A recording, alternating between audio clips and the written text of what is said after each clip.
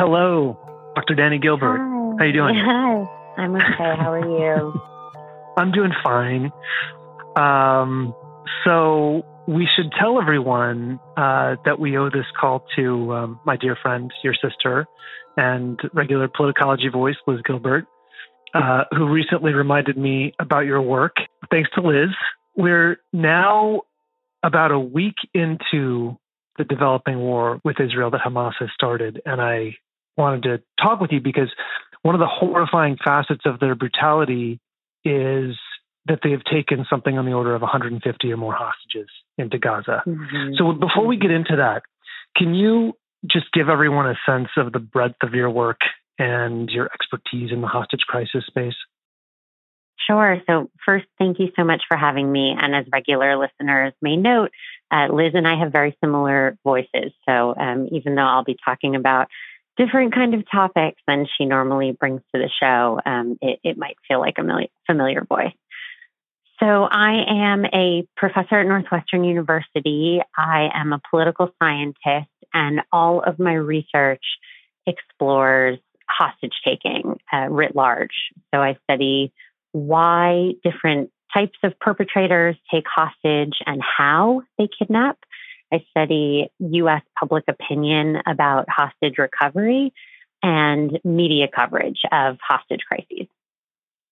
Okay, this is terrific, and we'll put some notes about your bona fides in the show notes if people want to look you up. But why don't we start with an overview of hostage-taking tactics in general and how they developed before we get into any of the current specifics? Sure. So hostage-taking is a tactic as old as time. The first mentions of hostage-taking are from the Code of Hammurabi. It's in the Bible. It's in the Quran. It's the kind of thing that has always been a facet of war and diplomacy. But over the last 100 years or so, it has been a significant problem in international security and foreign policy. Starting in the 1960s and running throughout the 1970s, armed groups, particularly terrorist organizations and rebel organizations, used different forms of mass hostage taking to draw the attention of the world to their cause and to coerce massive concessions. So those kinds of attacks in the 60s and 70s were embassy hostage takings, like the 1979 hostage taking of the U.S. Embassy in Iran, and a horrific set of airplane hijacking. So much so that for a series of years in the 1970s, there's an estimated one airplane hijacking every 5.5 days. So this was a major, major feature of the international security landscape during that time. But one of the things that's quite clear in a hijacking or an embassy siege is for the hostage taker, they might be able to get a lot of attention, but they put themselves at a lot of risk. They have to negotiate their way out or die trying, essentially. And so in the 1980s, hostage taking shifted from these hostage in place attacks to surreptitious kidnappings, where armed groups would take individuals and bring them to a new hidden location where they might not necessarily have the same access to media coverage of their hostage, but they could hide the hostage and they could stay for a very long time in relative safety. And so that's what kidnapping has looked like basically since the 80s. So, okay, in a piece you just published today in Good Authority, which I just finished reading a few minutes ago, and it's excellent. We'll link to it in the show notes. You talk about why this particular hostage crisis with Hamas is different. And before we get into why it's different, we should talk about their history of hostage-taking violence and how they've used it in the past, so we have some context for what we're looking at. Sure. So beyond Hamas, and I'll start with some other Palestinian militant organizations, just to put the Hamas kidnappings in context. Some of those most prominent hostage-taking attacks from the 1970s were perpetrated by different Palestinian militant organizations. So the Popular Front for the Liberation of Palestine, the PFLP, was really one of the world leaders. They were kind of the pioneers of airplane hijacking, and they used it for a very long time where they targeted Israelis, Jews, Americans to coerce different governments for these massive prisoner exchanges. And so that went on throughout the 1970s. Other Palestinian militant organizations, including a group called Black September, also perpetrated these mass hostage takings, including a horrific hostage taking at the 1972 Munich Olympics, and an airplane hijacking that targeted Israelis in 1976 that resulted in the famous rescue mission called the Raid on Entebbe, when Israeli special forces flew to Uganda to rescue the about 100 Israeli and French hostages held there. In more recent decades, Hamas, which is the particular terrorist and militant group responsible for this week's attacks, they have used kidnapping to hold small individual groups of Israelis, maybe one or two at a time, often soldiers, but also civilians, in hopes of coercing prisoner swaps. So the most famous example of this that was for years one of the main political causes in Israel and something in media around the world was the kidnapping of a 19-year-old Israeli soldier named Gilad Shalit, who was held by Hamas for 5 years and ultimately was exchanged for 1,027 prisoners released, most of whom were Palestinian prisoners, but also some prisoners from other countries. And so in these years, Hamas has seen that holding hostages can make the Israeli government make enormous concessions to bring their citizens home. So this is different. This time is different for a number of reasons, I think. And we should get into those. But maybe the question is, what do they want? And maybe that will help frame the way this particular hostage taking is different. For one thing, there's just so many people, and it seems that they are not all being held in the same place, which really complicates things. So let's start with maybe the facts of what we know as of right now, which is about 1:00 Eastern on Friday, and then help us understand what Hamas is doing this time that makes the situation much different. Sure. So as you emphasized, Ron, the facts are changing all the time. There's so much that we don't know. And some of the information we might not know because no one knows it. The Israeli government doesn't know it. The American government doesn't know it. It's also possible that there's a lot we don't know because it's in those governments' interest to keep it to themselves. And I can talk a little bit about those dynamics later. But as far as we know, so far, as of this time, there have been 94 hostages who were identified by the Israeli government. There have been estimates that there were as many as 150 hostages. And the United States government has acknowledged that a small handful of those hostages are American citizens. We don't know what other countries might have hostages. We don't know, how many of those 94 are Israelis versus other citizens. One of the things that is incredibly complicated about this hostage taking, in addition to the huge numbers, is that they are almost certainly not being held together. So in the mass hostage takings of the past, like in airplane hijacking or an embassy siege, or even some of the more famous mass kidnappings in history, the hostages were all held in one place. And because of the chaos during Saturday's brutality, I don't think anyone knows how far apart the hostages have been spread and who is holding them, how much centralization and leadership there is within Hamas that understands and can dictate how to treat all of these hostages and where they're being held. So that's one of the big complications, is just the sheer confusion and potential geographic spread among different hostages. And another thing that makes this situation quite different from hostage takings in the past is the sheer variety of the kinds of people who were taken hostage.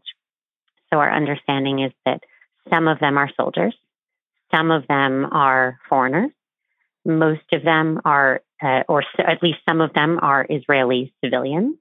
And among those civilians, the reports have emerged that there are children and babies, that there are mothers, that there are grandmothers, elderly people who are extremely vulnerable when it comes to thinking about their ability to survive in captivity. Yeah, you noted in your piece that often hostage takers are careful about who they take as hostages because they're thinking about people who will survive a brutal capture and for an indefinite period of time. Hamas doesn't seem to be concerned with that. Do you have any idea why? That's a great question. And it relates to the broader question of what do they want? So I think that is, that remains unclear, maybe not necessarily a mystery, because Hamas has stated that they will execute a hostage for every Israeli missile strike on that hits civilians in Gaza that is launched without warning. And so, in effect, rather than making it clear that they are using their past tactic of holding hostages for prisoner exchanges, it instead seems that they are holding these hostages as human shields. They are, in effect, turning it back on the Israeli military and saying, if you engage in these retaliatory strikes, as you have pledged to do, that you will be responsible for the death of your own citizens being held in captivity. It almost seems as though this was designed to provoke the killing of civilians because of where they're likely keeping these hostages. One of the things we know about Hamas is that they launch their rockets from behind apartment buildings where they know civilians are, or they gather underneath hospitals and other civilian targets. So the feature of using hostages and other civilians as human shields is one I'm wondering about in the context of other terrorist organizations. So President Biden has now compared this massacre as echoing the worst of ISIS. So I wonder if you can talk a little bit about how this hostage situation compares to what everyone should remember as the sheer savagery of ISIS hostage executions. We should also note Hamas threatens to live stream these executions as well, which is another different component. So yeah, it's I think it's a truism that people like to share when you see this kind of brutal violence, that the perpetrators don't value human life, that, they could only do this if they have no value for human life. And in some ways, they are committing this violence precisely because they know that their target values human life. It's because they know that the Israeli public and that the Israeli government can't tolerate what has happened to their family and community members, and that they will demand a response, and to make them afraid that anything that they do to try to recover the people who've been taken in a very clear violation of international law. Hostage taking is unambiguously a war crime. That they are trying to put the onus on democracies that care about their citizens. I think that the comparison to ISIS in many ways is an Act One for a few different reasons. The first is that the Islamic State, which, by the way, it was the Islamic State kidnappings that first really got me interested in studying this topic. And so I've been thinking about it since 2014. But that the Islamic State as an armed organization really exploded onto the world scene with their mass kidnappings of the Yazidi people from Iraq. That was a massive set of abductions of many, many people taken together. And that within several months, it became clear that they had also kidnapped about a dozen or 24 Westerners from a wide range of countries. And these were journalists and aid workers who had traveled to Iraq and Syria to cover the ongoing conflict, to care for vulnerable populations. And in particular, they kidnapped several American hostages. And the first of the hostages that they killed was named James Foley. He was a freelance journalist who had been covering the conflict and dedicated to the region for quite some time. And the Islamic State had demanded over $100 million as a ransom payment for his release. And when that ransom wasn't paid, they beheaded him and they televised it. They put it on the internet for everyone to see. And over the coming weeks and months, did the same with Stephen Sotloff, with Peter Kassig, with British hostages. And in that time, some of the other countries that had their citizens kidnapped by ISIS ended up paying these massive ransom payments to get their citizens home. And so it's an apt comparison, both for the mass hostage-taking element and for the willingness to put online for the public these sheer documents of brutality. Yeah. Is there anything that we can expect based on previous treatment by Hamas? What the conditions are like for the hostages now?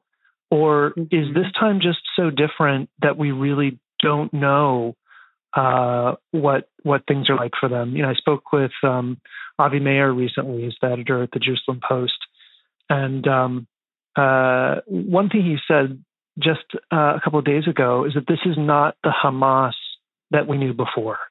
That this is that something has changed, and so it almost makes it difficult to compare what they have done in the past to what's happening now as instructive. But if you had to guess, what are things like for the people who've been captured? So, the first caveat that I will give is that captivity is always atrocious. It's always unjustified. It is always a horrible physical and emotional and psychological experience for those held captive and for their family members. Though within that atrocity, it varies. Some hostage takers keep their hostages in worse conditions than others.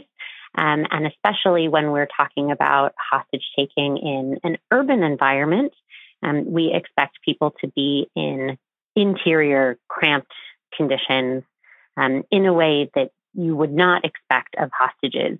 For example, with some of the armed groups I've studied in Colombia who are held in the jungle. And so there is certainly variation there. In the past, some of the reporting after Gilad Shalit was released was that he had been held in relatively humane conditions, that Hamas wanted to portray that it had been humane. But for a lot of reasons, I don't think that we can expect that kind of humanity right now. And part of that is that Hamas, because of these actions of last weekend, that Gaza has been plunged into darkness, that the Israeli siege on Gaza with no electricity and no fuel certainly affects the ability to have electricity, to have food and water. And so conditions for the hostages will be even worse than they might have been in other circumstances. And armed groups can use their hierarchy, their sense of internal command and control to ensure that individual combatants are treating hostages with a bare modicum of respect. And in a situation like the one that we're seeing, where it's unclear the degree of command and control, it's unclear how much centralization there was with this attack, I think there's much greater risk that individual guards, individual kidnappers involved in this captivity could be treating their hostages in quite horrific ways. Yeah, I think to underscore that point, one need only acknowledge the savagery with which they desecrated the bodies of the people who are already dead. And we have confirmation now from the Israeli government that the stories of babies being decapitated is true. And I know that they've recently released images of some really nauseating acts. So I think all that tracks. Yeah, Ron, do you mind if I say something about that for a please. second, which is, I feel absolutely sick at the idea of these images, and I think we should all feel sick and be outraged at the notion that anyone could commit this kind of extra lethal, savage violence. At the same time, I would love to urge your listeners to know that they don't have to look at these images, and that I would even strongly urge them to not watch videos if it comes to the horrible eventuality of Hamas publicizing executions or anything like that. And I want to say that you can bear witness to violence without watching the violence. And there are at least two good reasons that I would encourage your listeners not to engage in watching such videos. And one is that it is precisely what the perpetrators want you to do. They want to spread these images to scare you and to horrify you and to recruit their own supporters. And so by not watching them, we are avoiding doing precisely what they want. And the other is that it is traumatizing to look at these images. And you can be an ally and you can support people going through this without making yourself take on board images that you will never be able to unsee. I'm glad you mentioned this because you noted it in your piece and you linked to a Bellingcat resource, which we'll also link to about maintaining mental hygiene as an open source researcher. So thank you for mentioning that because I think it's really useful now. I'm really worried about the stuff we're about to see that we haven't seen yet. Yeah. Me too. Okay, let's talk about negotiations. Sure. and whether we should expect to see negotiations, what type of negotiations there might be, and I think the big question is with who. Right. Yeah. So I am happy to talk about this negotiations, as troubling as problematic as they might seem. They represent usually a good outcome because negotiations mean that the captives are coming home. And if the priority is first and foremost to recover hostages, then some governments have shown themselves willing to do whatever it takes, including making quite painful concessions. So I imagine that there are probably two different types of negotiations that certainly would be on government officials' minds, if not already underway. One of which would be purely humanitarian demands and humanitarian relief of, this is a conflict situation, and sometimes armed groups hold soldiers as prisoners of war. But it is, it's certainly never acceptable to take any hostages, but it's something about taking babies and grandmothers, women and children, feels exceptionally violating.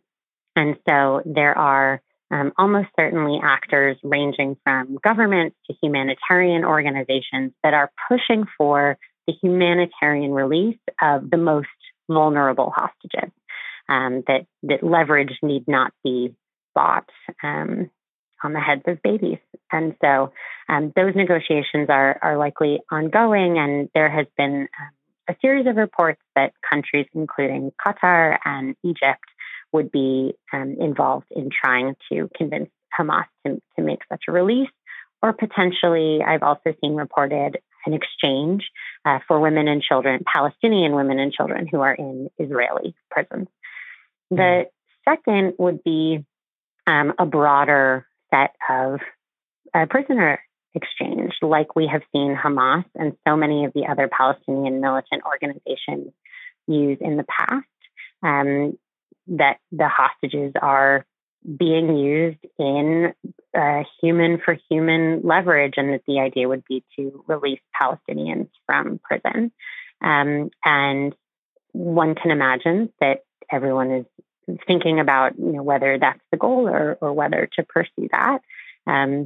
But of course, that would depend on Hamas's intention with the hostages. And given their threat of execution, they have at least so far indicated that their purpose is something different.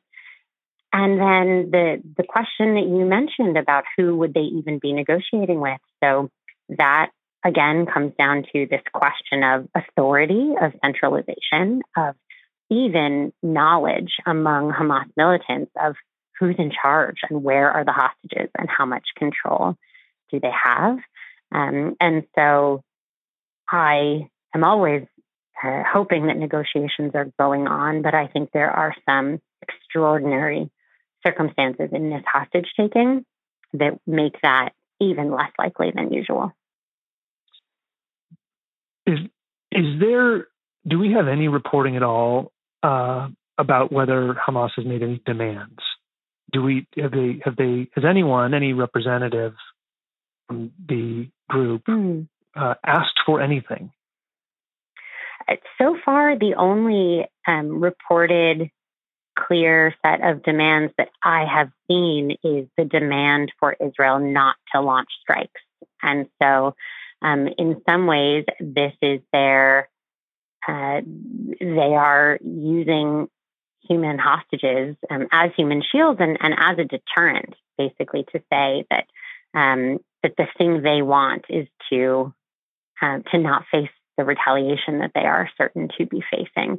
And beyond that, I have not seen any other explicit demands, and we might see those come, or it might turn out that the human shield purpose was the only intention all along.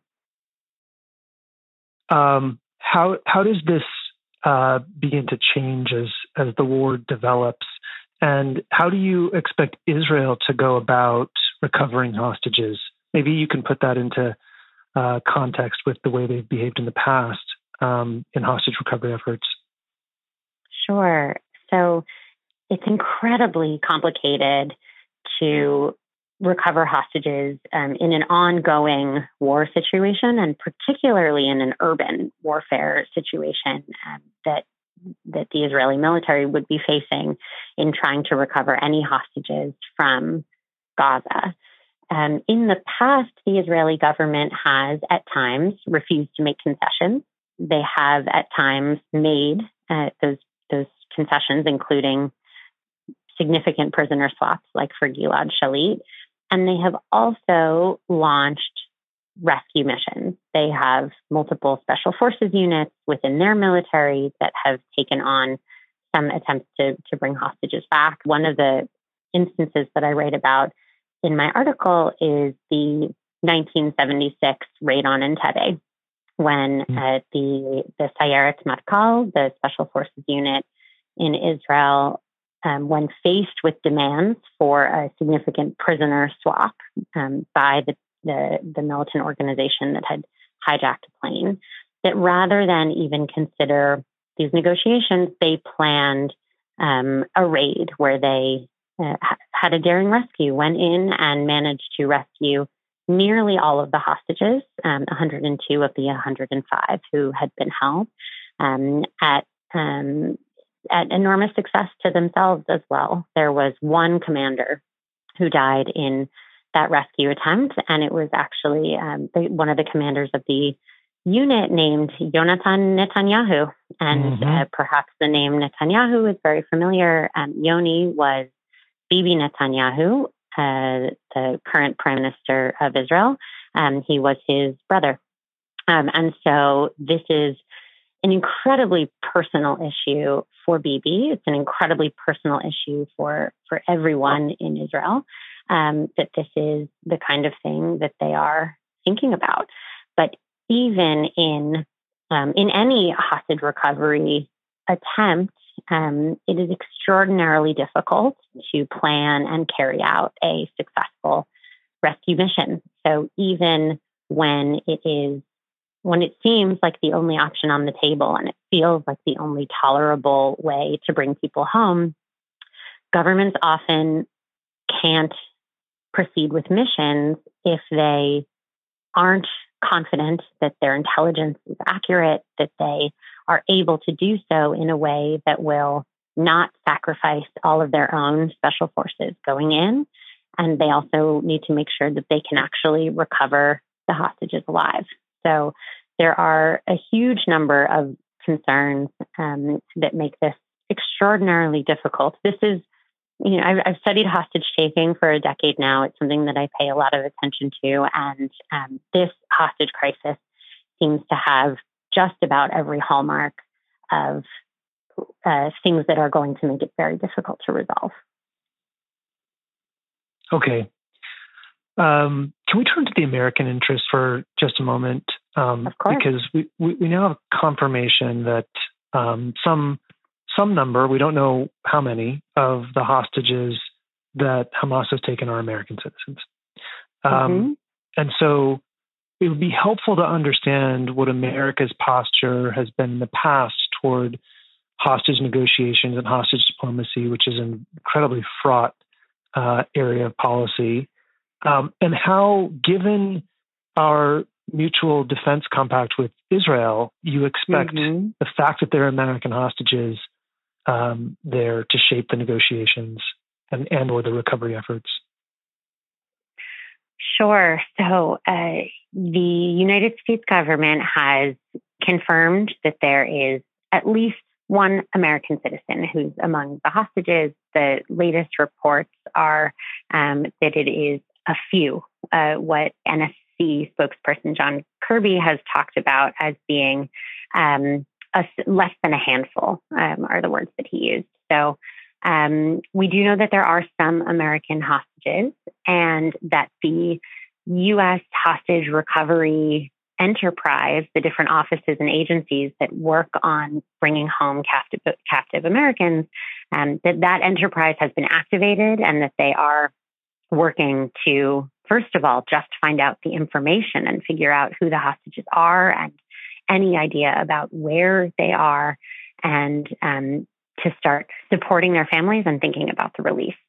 So one thing that we know for sure is that the Deputy Special Presidential Envoy for Hostage Affairs has traveled to Israel along with Secretary of State Blinken to be a part of those conversations, that there are representatives from the FBI and from the Pentagon who are both in the United States and in Israel who are working on these cases, and that the U.S. government has pledged its support navigating this crisis and in bringing home not just the American hostages, but the Israeli hostages as well. The U.S. government has worked certainly in the last 20 years, which are some of the cases that I have studied with partner militaries in hostage recovery efforts. So over the last 20 years, there have been about 36 publicly known hostage rescue attempts for Americans held hostage abroad. And about half of those were led exclusively by U.S. forces.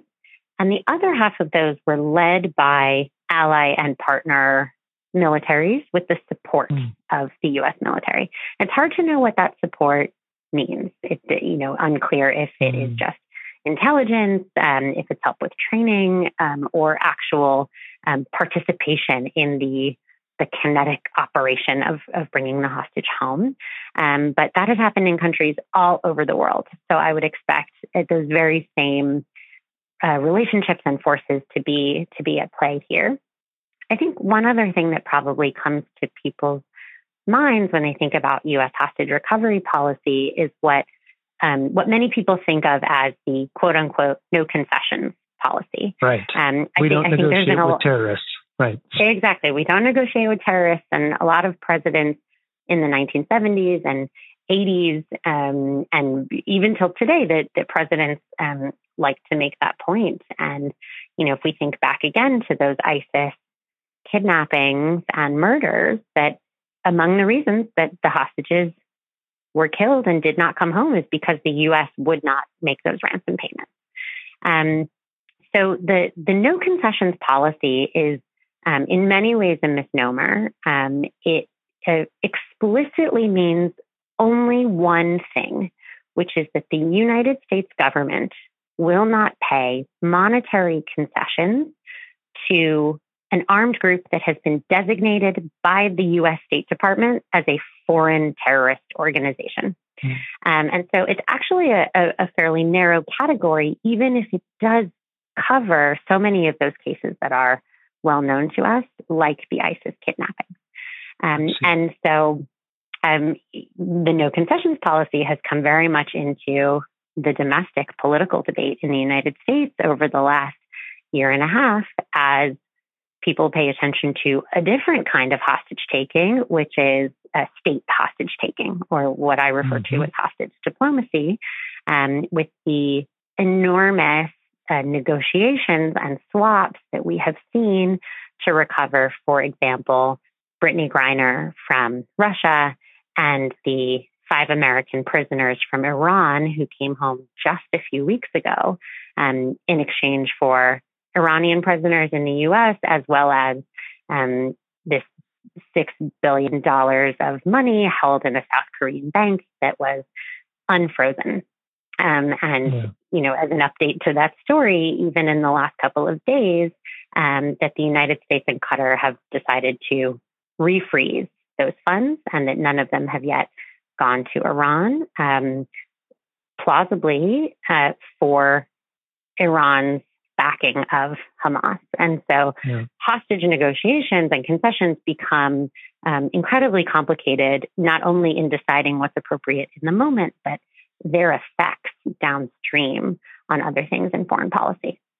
Yeah, I'm really glad you mentioned that $6 billion because I just recently, a couple of days ago, talked to another friend of mine, Hagar Somali, whose specialty when she worked for the government was counter-illicit finance, counterterrorism finance. And there's been a lot of conversation about this. The $6 billion that you mentioned in Iranian assets that the Biden administration unfroze this was some number of days ago, whether or not it could have been used to fund Hamas's attack. And of course, we have been told that no, of course, it was only designated for humanitarian aid, that it couldn't have been used for anything else. And if it had been, we would know about it, and that not a penny was spent in that direction. The question then was from my finance friends who sort of scoffed at that, saying, well, you don't understand how finance works and money is fungible. And of course, if they know they have access to these funds, then, this would have changed the calculation.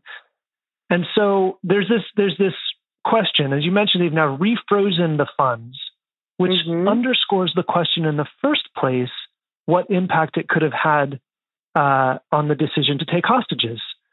Mm-hmm. So can you talk a little bit more about that and how you see, the unfreezing and then the freezing almost as an acknowledgement that this is a significant message, if nothing else, to Iran and to who we know, we haven't really talked about very much, directly supports Hamas. It's unclear as of yet how deeply involved they were in the attacks, but we can assume that they we know that they gave the green light at least.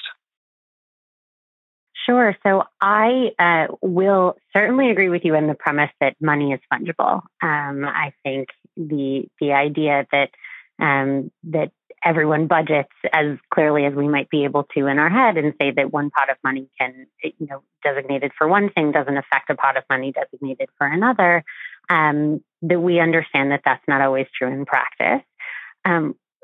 Contrary to that, however, is the assumption that money that is bookmarked exclusively for the use in humanitarian aid is supplanting money that the Iranian government would have been using for humanitarian aid anyway.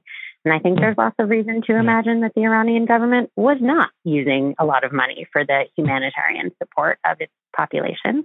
So, while acknowledging the fungibility of funds, I think it's a distinction worth making. This might be controversial, and I'm still puzzling my way through it. But one thing that I will say, as someone who thinks a lot about negotiations and someone who thinks a lot about coercion and concessions and how these deals are made, it's been, kind of a primary tenet of this conversation over the last year and a half that critics will say, we shouldn't be making these deals because they incentivize future deals, that our adversaries are learning that hostage taking works and that every concession we make teaches them that they will only win if they do this in the future. I understand the logic of this argument. I have articulated it many times myself.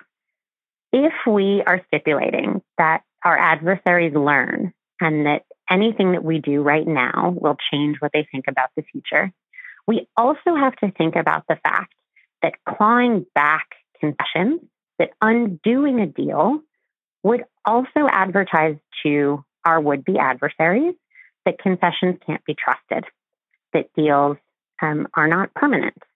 And so the willingness to make a trade in the future would also be at risk if our adversaries don't believe that they actually get to keep what they're given. And so I think all of that matters for reputation. I think it matters as we think through the enormous challenge facing the U.S. government and American allies around the world about how to stop the practice of hostage taking in the first place, knowing that concessions typically work to bring hostages home. How can we make this process costly so that perpetrators never even do it? That's a really good point. Thank you. Okay. Danny, let's talk about the people who are not hostages, but who have loved ones, family members who have been taken by Hamas. And it's impossible to imagine what they must be feeling and experiencing right now. What do you say to them? What can they do? What should they do? What would past examples of successful hostage recovery efforts suggest they do? And I know we're dealing with a situation that, as you said, involves some of the worst elements, if not all of the worst elements of hostage taking. Is there anything constructive that you can say to them right now? So the first thing that I will just say, not as a scholar of hostage taking, but as a human, is that every inch of my heart goes out to them, that this is an unbearable atrocity that affects not just the specific victim of the violence, the hostage, but their families and communities. And so many more people become victimized by this kind of targeting than we can imagine. And hostage taking works on the notion that it makes the targets feel that they must respond. It puts the onus on the family member or the government to act. And that imposition of responsibility and frustrated agency makes this so difficult to deal with. And, you're trying to go through life and simply deal with the fact that your loved one is missing and hurting.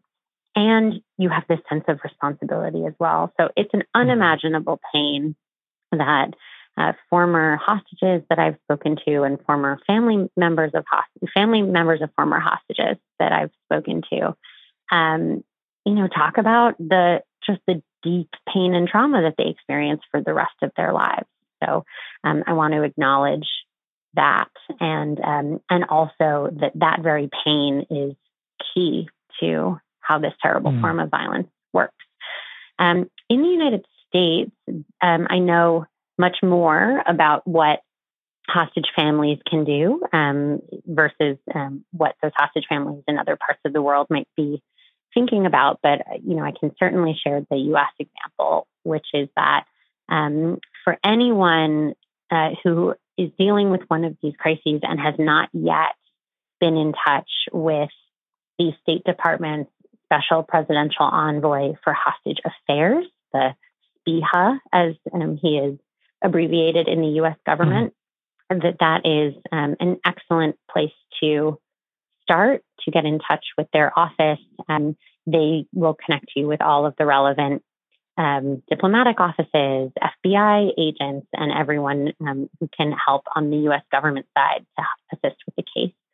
There's also an incredible organization that I would strongly recommend that hostage families reach out to, and that others who are interested could support, called Hostage US. And Hostage US is an organization that deals not with the hostage recovery and not with the policy and advocacy, but their entire portfolio is about helping family members navigate the impossibility of dealing with a hostage crisis. And so that is connecting them with psychosocial support, helping them navigate difficult legal challenges and the American government bureaucracy, things as terribly frustrating and Kafkaesque as the fact that people who are held in captivity can't pay their utility bills or their annual tax bill on time, and finding ways to make sure that the U.S. government doesn't go after hostages for their taxes. And so Hostage US is just a tremendous resource of amazing people who know so much about this topic, and I couldn't recommend them more highly. Okay. They might also have good recommendations for, sorry, Ron. No, that's great. Yeah, go ahead. They might have recommendations for similar organizations operating in other countries. So if you're listening to this, that would be my first call. Okay. And I assume you'd have the same suggestions for, the general public or concerned listeners, who many of whom on the politicology side are here in the U.S. Is there any resources you would point them to that might be constructive? Is there anything they can do besides showing solidarity with the victims? What would you, for people who want to do something, who feel like it's their duty, what would you tell them? Of course. So this is very challenging, and I certainly sympathize with the desire to do something. It's part of why I sat down in the last 2 days to write the article that's linked with this episode. The first thing that I would say is something that I stressed earlier of what not to do. So, again, I would urge you not to watch videos of atrocities, or if you feel that you must, to please read that Bellingcat guide that Ron mentioned will be linked to the episode. The second is that there is a wonderful constellation of organizations in the United States that work all the time to deal with hostage cases, and whether that's Americans who are kidnapped by terrorist groups or Americans who have been what we call wrongfully detained by autocratic governments like Iran and like Russia. And those organizations are fantastic. They do an enormous amount of work with very little resources and small staffs. And so it would be great to check them out, to understand their work, and to support them if you can. Those organizations include Hostage US that I mentioned before. There is the Bring Our Families Home campaign, which was organized by families of wrongful detainees, American hostages held by autocratic governments, and the James W. Foley Legacy Foundation, which was founded in the wake of the ISIS kidnappings, that deals both with U.S. hostage policy and also press freedom around the world. So in addition to all of the charities that are raising money for victims in Israel, for victims of atrocities, these particular hostage organizations would be a great place for listeners to start. Okay, thanks for that. We'll link to those in the show notes. Before we hang up, Danny, is there anything I haven't asked you about this particular moment in time that you want to talk about? I know this is a really hard time for everybody. And I just want to, before we close, I want to make sure that I'm not missing something here that you feel is really important. I really appreciate that, Ron. I think we've covered the landscape, just to urge people to take care of themselves, to take care of their loved ones and of their communities. Check in with your friends, check in with yourself. And one of the hard things about hostage crises, and among the reasons that they are hard, is that they are long. And so I know that we all want answers and we want clarity and we want it to end as soon as possible. But giving yourself the grace to know that when it's a hostage taking, we might be in it for the long haul, can help deal with the horrors and the challenges of this day to day. So I'm really grateful for the opportunity to chat with you about it, and we'll be hoping with all of my heart that they come home safely soon. Professor Danny Gilbert, so good of you to share some of your time, which I know is at a premium right now. We'd love to have you back anytime. Amazing. Thank you so much for having me.